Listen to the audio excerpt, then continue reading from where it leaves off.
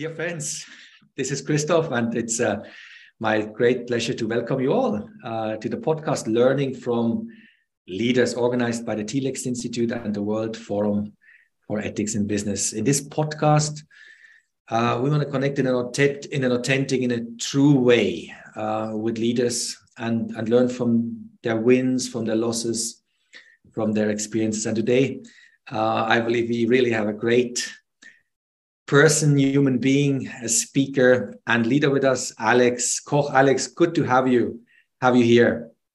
Thank you very much, Christoph. And Alex, I want to introduce you in a couple of words, and we also brought a couple of pictures here.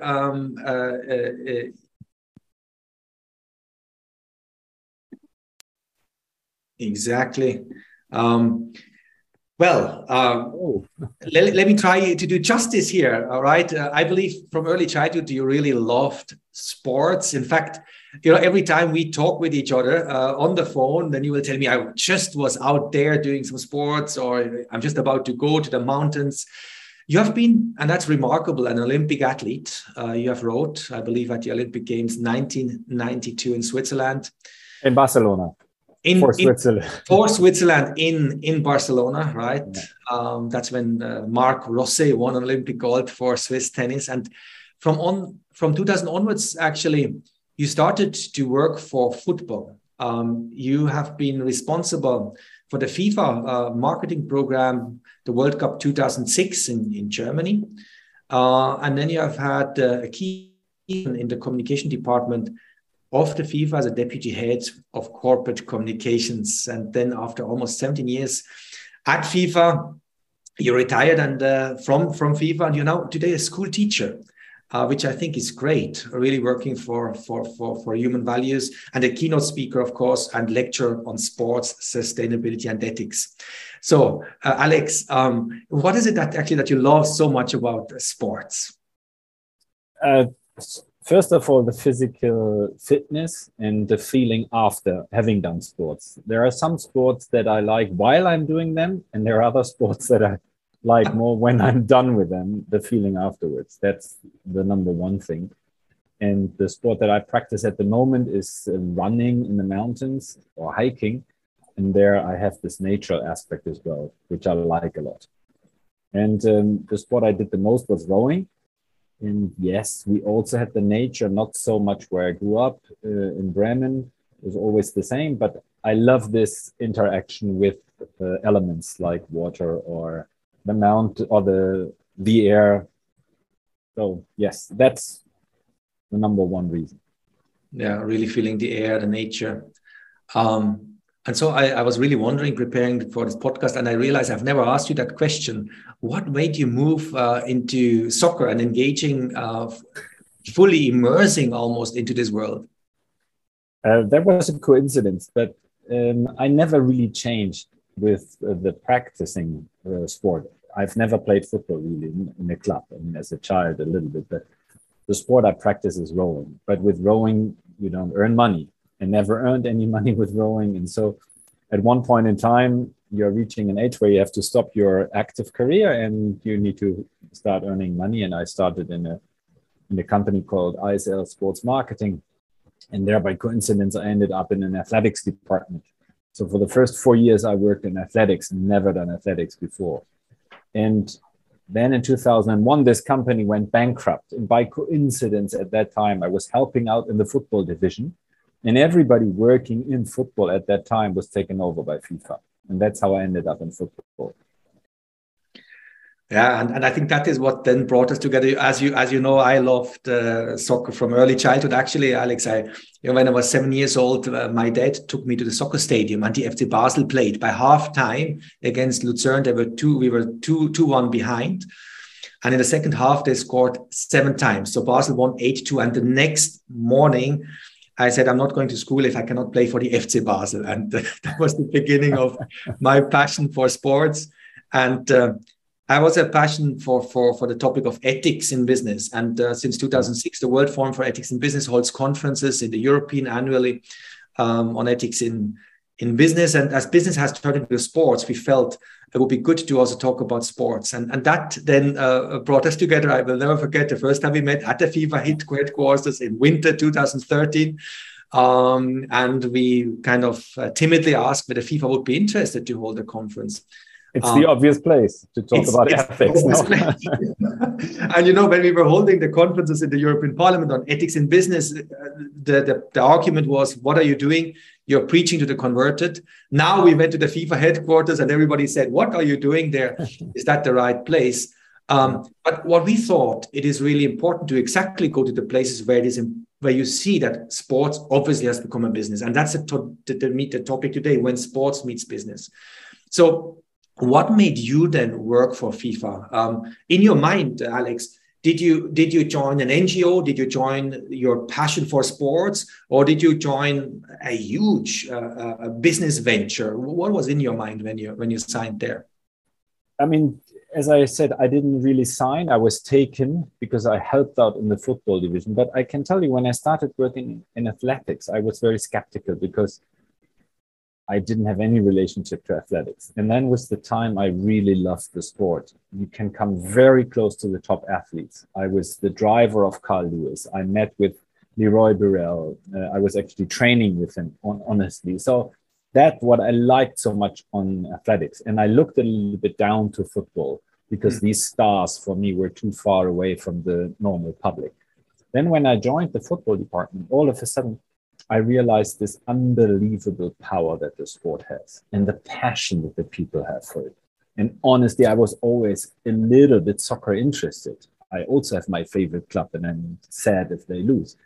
But now working for soccer was just such another dimension. With everything you do, there is the media attention.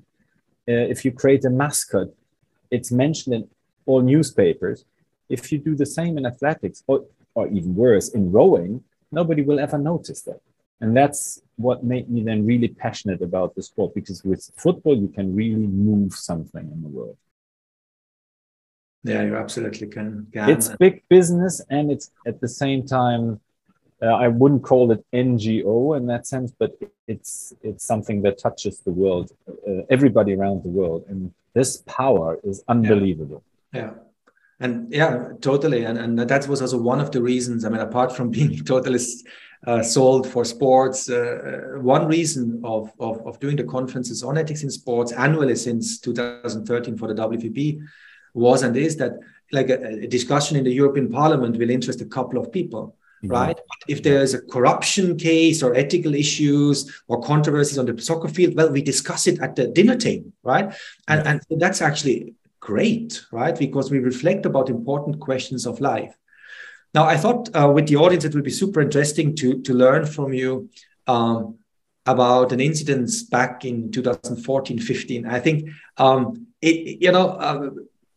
I always believe that true leadership starts when the knowledge ends, right? Everything else is execution. But when we are in a place we have never been, how do we act? And I think you probably were in such a place back in 2015, and maybe we can see the pictures here. One picture is at the press conference, right? With Sepp Blatter, and I think the comedian Simon Brodkin threw up a couple of dollar bills, which, by the way, or a little bit of cash, which, by the way, he got back from the Swiss police. He was surprised. He thought everybody was corrupt in Switzerland.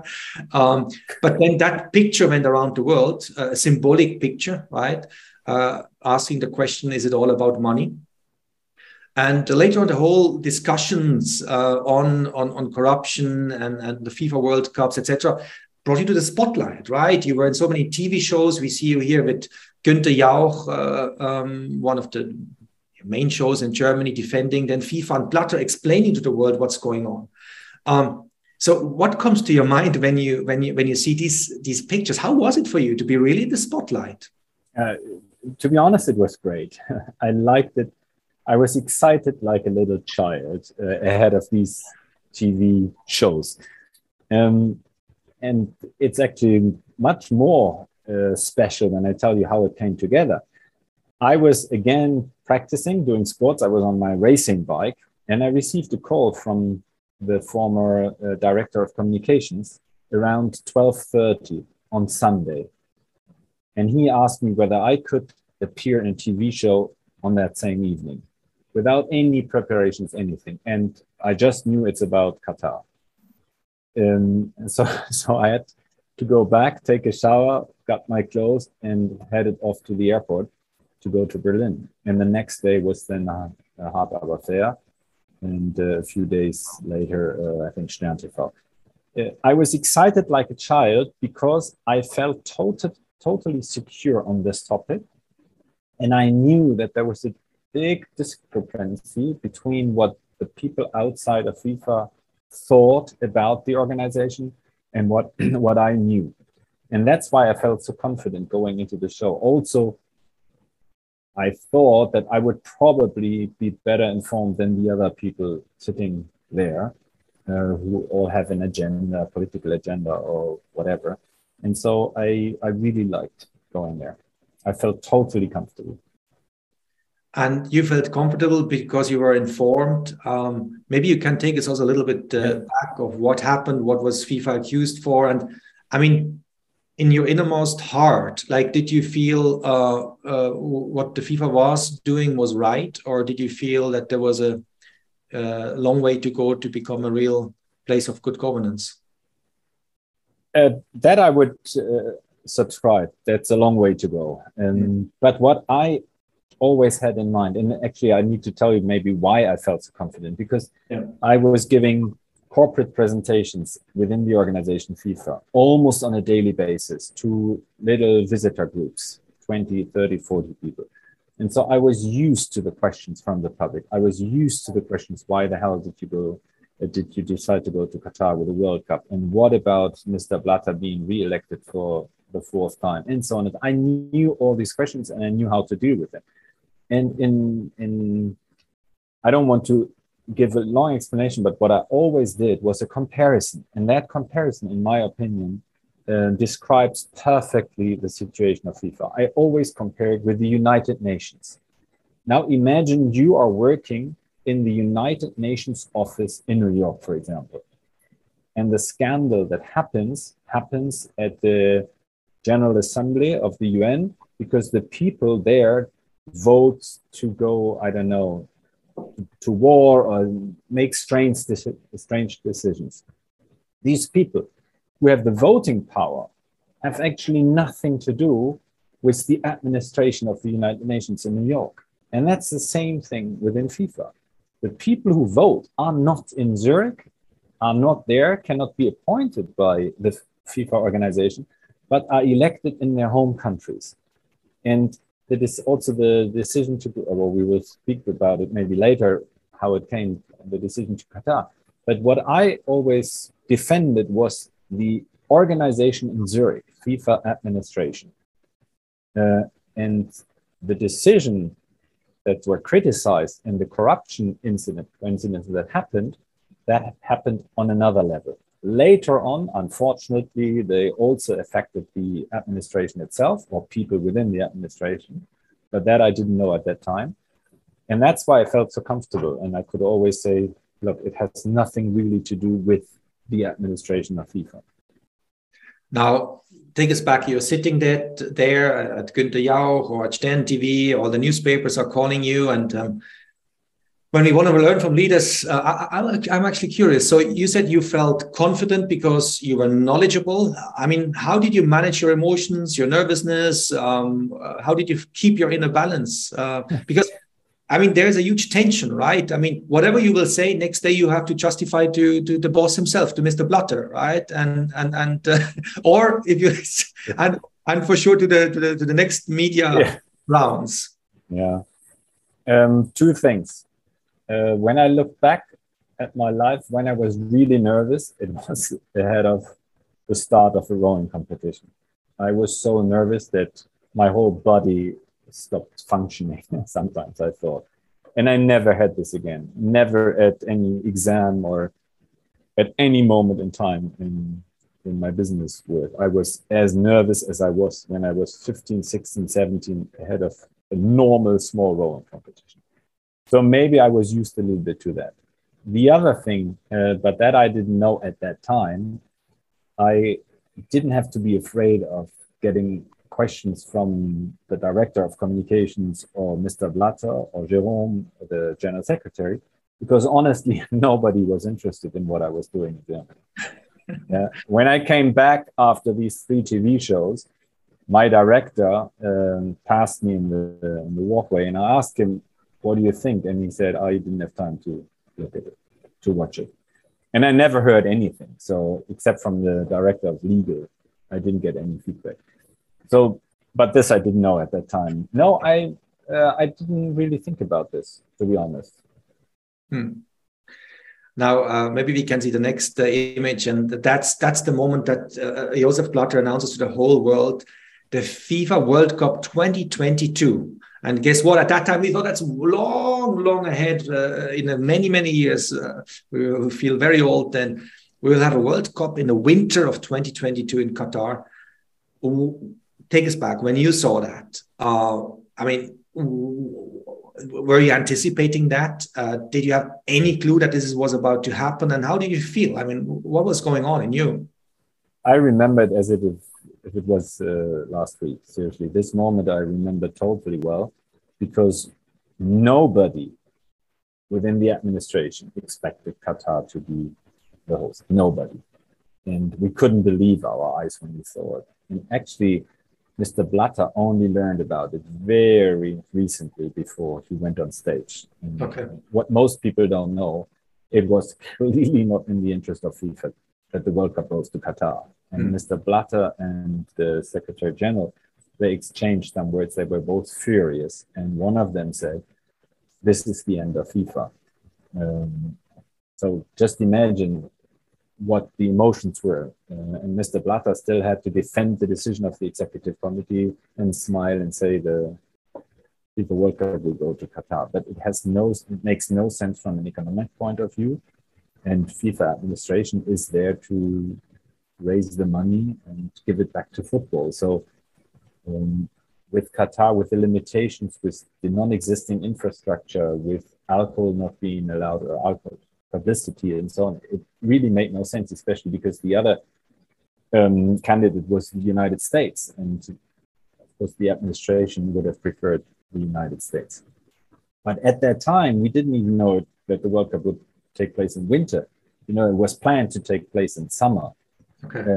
But the 14 people who voted within the executive committee for Qatar probably either didn't consider that aspect of the heat in summer or ignored it. But the idea to postpone it into winter came way later. Yeah. And I must say personally, you know, over the last 9-10 years, looking a lot into the business aspect of sports, into the doping, into corruption, into all these aspects. Sometimes when I look at sports, at these mega events, it has become difficult for me to enjoy it truly. Yeah. And I think it will be difficult. I love every World Cup, and so far since I'm like 10 years old has been a highlight. I think it's going to be difficult for me to truly enjoy it.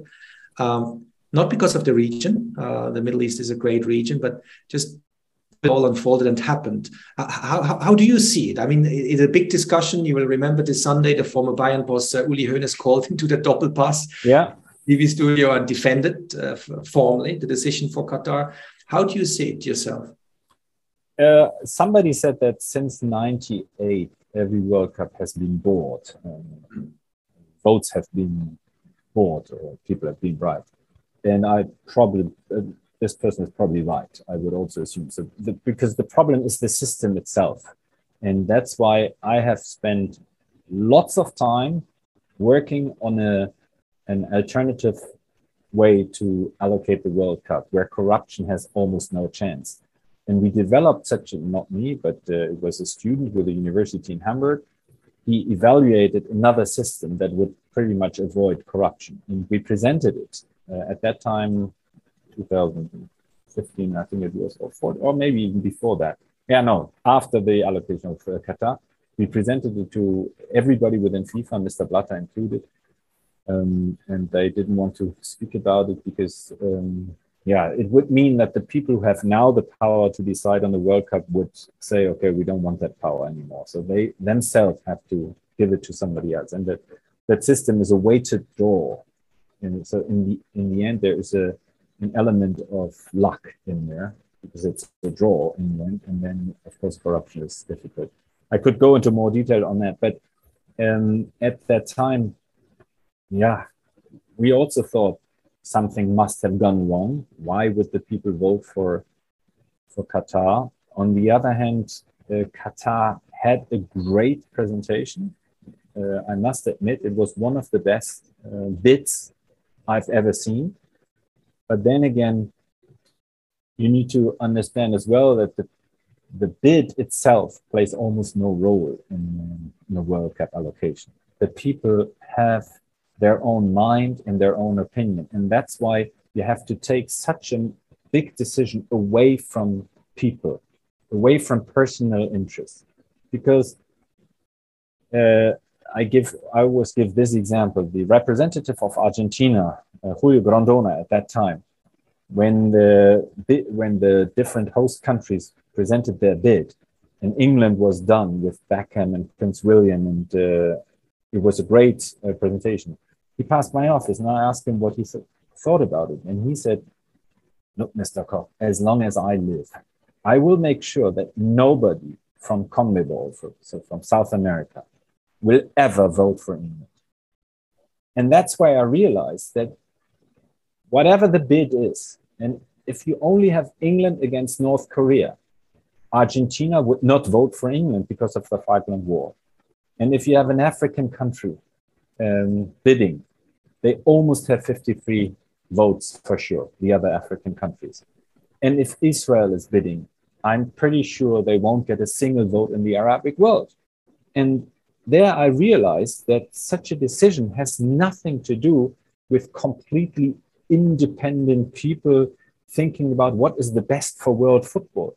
And that's actually not even possible because a representative from Germany, let's take that example, the president of the German Football Association, if he has the chance to, or the choice between two countries, and one, let's say, is Mexico and you play in altitude, and the other one is, I don't know, a country where you don't play in altitude, but with a much worse bid, he would probably think, what is better for the German team? The German team may have a better chance to perform in that country, and then he would vote for that country.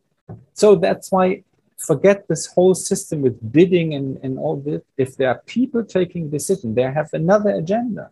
And that's and rightfully so. Yeah. Well, we all have our mental maps, we have our biases.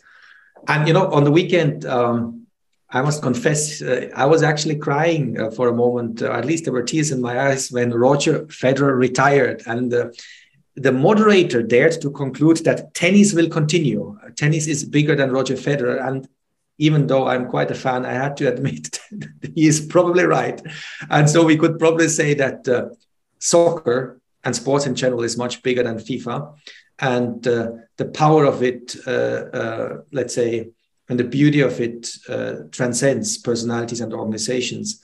Now, I read you recently a statement from you that you said that football doesn't use yet its positive potential. And it remains a reflection of our society with lots of good people, but also bad ones. Now, what for you are these great values that the sport brings along, that the soccer brings along, and that we should focus on, actually? Look, FIFA had, at the time when I was working there, a very strong department at the time called CSR, Social Responsibility, and we did many, many projects under the name of Football for Hope. Now, they still do great projects. The name has changed. Everything has changed a little bit. But there I saw the power that you have with football. Wherever you come, you have the attention. If you come as FIFA, they know there's power behind. We can bring famous players and so on. And we did unbelievably good projects. I was really impressed by that. And that is also a little bit due to the fact that Mr. Blatter had an interest in those projects. And he had an interest in Africa. He always spoke about Africa. Of course, the projects were not only in Africa, they were around the world. But I think it all depends.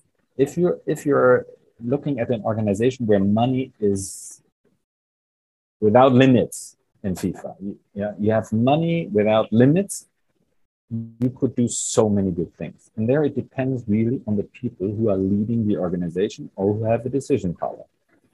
And I think such an organization could do more, but I also know about the limits, because as FIFA is organized at the moment, it belongs to the 211 national associations. And I remember very well when FIFA launched a big program around the FIFA World Cup in South Africa, 2010, Win in Africa with Africa. That was a program supporting the 53 countries in Africa with great infrastructure and so on and so on. Representatives from South America and Asia said, why are you doing this for Africa and not for us? We want the same immediately. So you always have a little bit this greed and why would that country get more than I do? And so we had to come up with a program as well for Asia and South America and so on and so on. And that's always when you work with people who have their own agenda. But I think if you had somebody at the top of FIFA who really wanted to do a lot of good things, I think he could do more. Yeah, I think we need a top-down leadership and then a bottom-up. You know what? When I started, I told you with 7, when I started to play soccer, I went to the training and then we trained, and then the coach came to us and said, you know, on the weekend, there's going to be a tournament, you can come. So we went, there's a tournament. I was 7 years old. And this was really the most beautiful day in my life, that I felt so alive being able to play. And at the end of this day, I went to the coach and said, will we ever do that again? Because I thought that's a once in a lifetime experience. Life cannot be so beautiful. And he said, yes, we'll do it every weekend. And I went home and like life was good. Now, I must say that, so, you know, the kids of the sister of my girlfriend, they're now in the soccer club. They're 6 years old. And when I go and see them, I love it. They are enjoying it. But also at this age, there's already such a seriousness, right? It seems to be, there's so many Ronaldos on that field. There are these behaviors, and the coach really wants these kids to win. Sri Ravi Shankar says that sports has become sometimes like a war, an expression of war, and war is played like you know, sports, and maybe there is something to that. What can we do to protect that playfulness? Now we talked about top down. Maybe we need a leadership, but in these clubs this evening, so many millions of people will be exposed to coaches who maybe take things a little bit too far. What do you think? Yeah. No, I can share this opinion totally. When my kids were playing football and I went to see 2 or 3 matches, I was disgusted but not by the behavior of the kids, actually more by the behavior of the parents. And when you're saying there are many Ronaldos on the pitch, I think it's more the parents who think that their kids are Ronaldos. If there were more Ronaldos on the pitch, that would be great, because Ronaldo is a great person. He's unbelievable social. He is such a nice character. I can only speak very positively about him. And then, of course, with his talent. But you're right. I always think that sports and business, or the rest of our life, is not separate. You know, the people who are playing football on the weekend are the manager or students or whatever during the week. And you have the similar behavior. I think a person brings something to the pitch or to the game. And that's his personal behavior and attitude. Is he very ambitious? Is he egoistic? Is he a team player or not? So sport can only, to a small degree, I think, influence these people at a young age, where they learn that maybe with a bit of team spirit, you can have more success, or it's nicer than to be egoistic and always fight for yourself. But at an adult age, I'm not so sure, because you see the top people in business who are very successful in business and who fight with the elbows. They are quite often also good sports people, successful in sports. They are not the ones that you like the most, but it goes with success. And as long as we admire only the people who have success and not the people who did the best fair play move, or who are very social and who maybe are just coaches and look every weekend after the kid. The focus will always be on people who have success. And unfortunately, success we don't always get by just playing fair.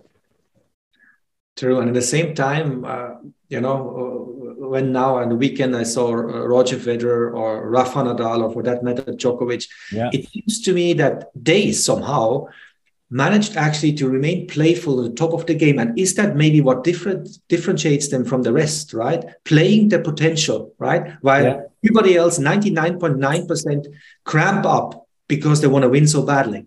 Would you agree? Yeah. No, I totally agree. I think if you want to get a spillover effect from sports to business or vice versa, it's the people at the top. If they are role models and idols, and they behave in the way like Roger Federer, Nadal, and Djokovic, or so, then I think others want to copy that as well. But if you look up to people who are just billionaires and who did whatever in order to get their money, then of course it doesn't help. But you're totally right. I think it needs more of those personalities that are authentic and still remain modest. I actually also think that Roger Federer, for me, is modest. Yeah, and I think that's something in our work with Telex for leaders. It's something I keep on wondering about. How can you remain light, playful when it really matters? Because when that sense of playing not to lose, that sense that there's everything at stake comes into our mind, we cramp up, we lose our creativity, the joy, and by the very intention of wanting to win, we are already starting to lose because we are not even ourselves. We are just a copy, a version we think we would need to be. Now we are coming to almost the close of this podcast, and Alex, I always ask the speakers about the biggest failures and also the greatest moments in their career as a leader, as a sports person. So do you remember any lowest point in your career and what you took from it? Yeah, the lowest point I still remember. It was in Brazil at the draw. And I volunteered to be the person in the ear of the general secretary who performed the draw. And my role was to give information about the teams the moment he pulls the name. Let's say he pulls Poland, and then I knew that Poland, I don't know, has scored that many goals, or the most successful player was this, whatever the key information was. And that's the only thing I was prepared to. And then something happened. Jerome took a ball from the wrong pot. So something went wrong. And then he hesitated. And then he said, actually, I'm not so sure if this is correct. I need to ask what has happened or what's wrong.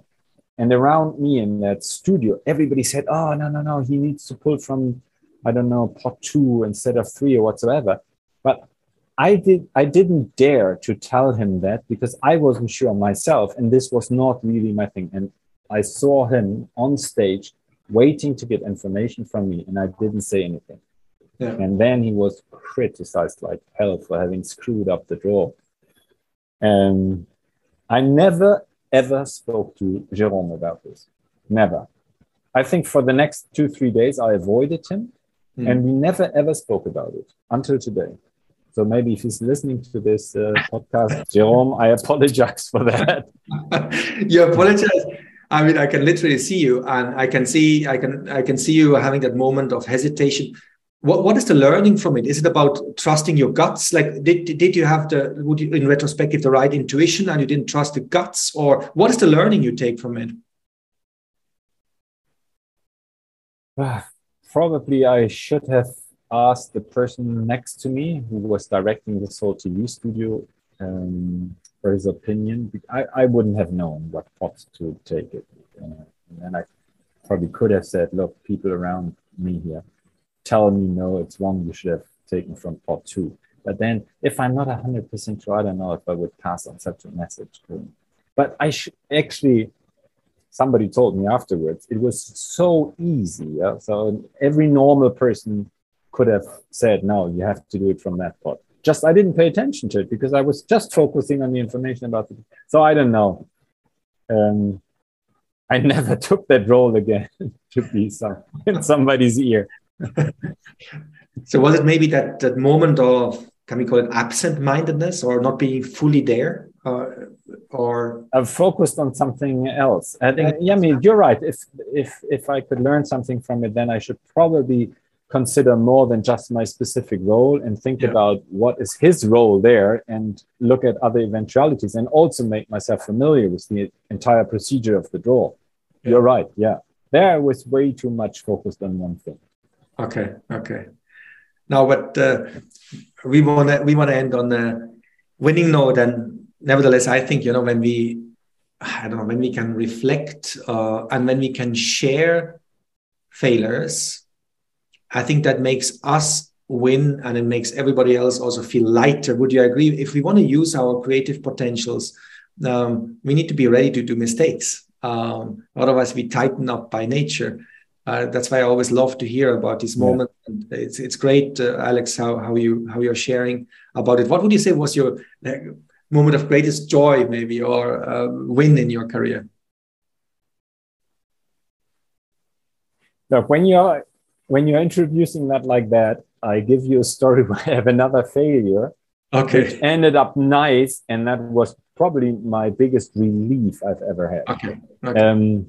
Other than that, I like the TV shows and so, but I had lots of highlights. But this one was at the opening ceremony of the 2006 FIFA World Cup in Germany, in Munich. There was the trophy in the middle of this of the field, yeah. And Pele and Claudia Schiffer came back, and my role then was, once the TV cameras were out, to go onto the pitch and take the trophy. And I went knowing that still 60,000 people would look at me, or I thought they would look at me, probably they did something else. And I thought maybe there are still TV cameras. So I walked there, wanted to take the trophy, and didn't manage to take it away there. And I thought, what the hell is happening? It was glued. It was glued. And so all of a sudden, I turned it, and I said, oh, somebody screwed it on. So I turned it like this, took the trophy, put it back into the suitcase, and everything was off. And then half an hour later, when the opening match took place, somebody asked me about, was that the real trophy or the wrong one? And I said, no, it was the real trophy, because there's one thing how you can recognize the real trophy from the others, because the real trophy has a golden plated plate at the bottom with all the former winners engraved in it. And while I was saying it, I said, wait a second, this plug at the bottom, I probably didn't take it. So what I did screw the trophy off from the bottom plug with all the winners engraved, malachite and gold, and highly valuable, and this disappeared. So I did run from the tribune into the garage somewhere where the entire material from the opening ceremony was in a big, and I was looking there within the wood and all that stuff for that piece of the trophy, and I found it. Believe it or not, I found it by coincidence. Nobody has taken it away. I put it in my jacket, brought it back to the suitcase, and that was the biggest relief I've ever had. I think that would have been the most embarrassing thing ever, to tell that I have screwed off the trophy and forgot and lost the other part. Yeah. So. Well, that's definitely what we could call a successful crisis management, and probably we should give you an award for that. Well done, and thanks for sharing the story. Alex, our time here in this podcast is over. I thank you so much for being with us here, from sharing from your incredible experience over these last couple of years. Looking forward to stay in touch, maintaining the friendship, and thanks so much for all the viewers. Stay tuned to learn from the leaders in our podcast. Thank you so much. Thank you very much. Bye bye, Chris.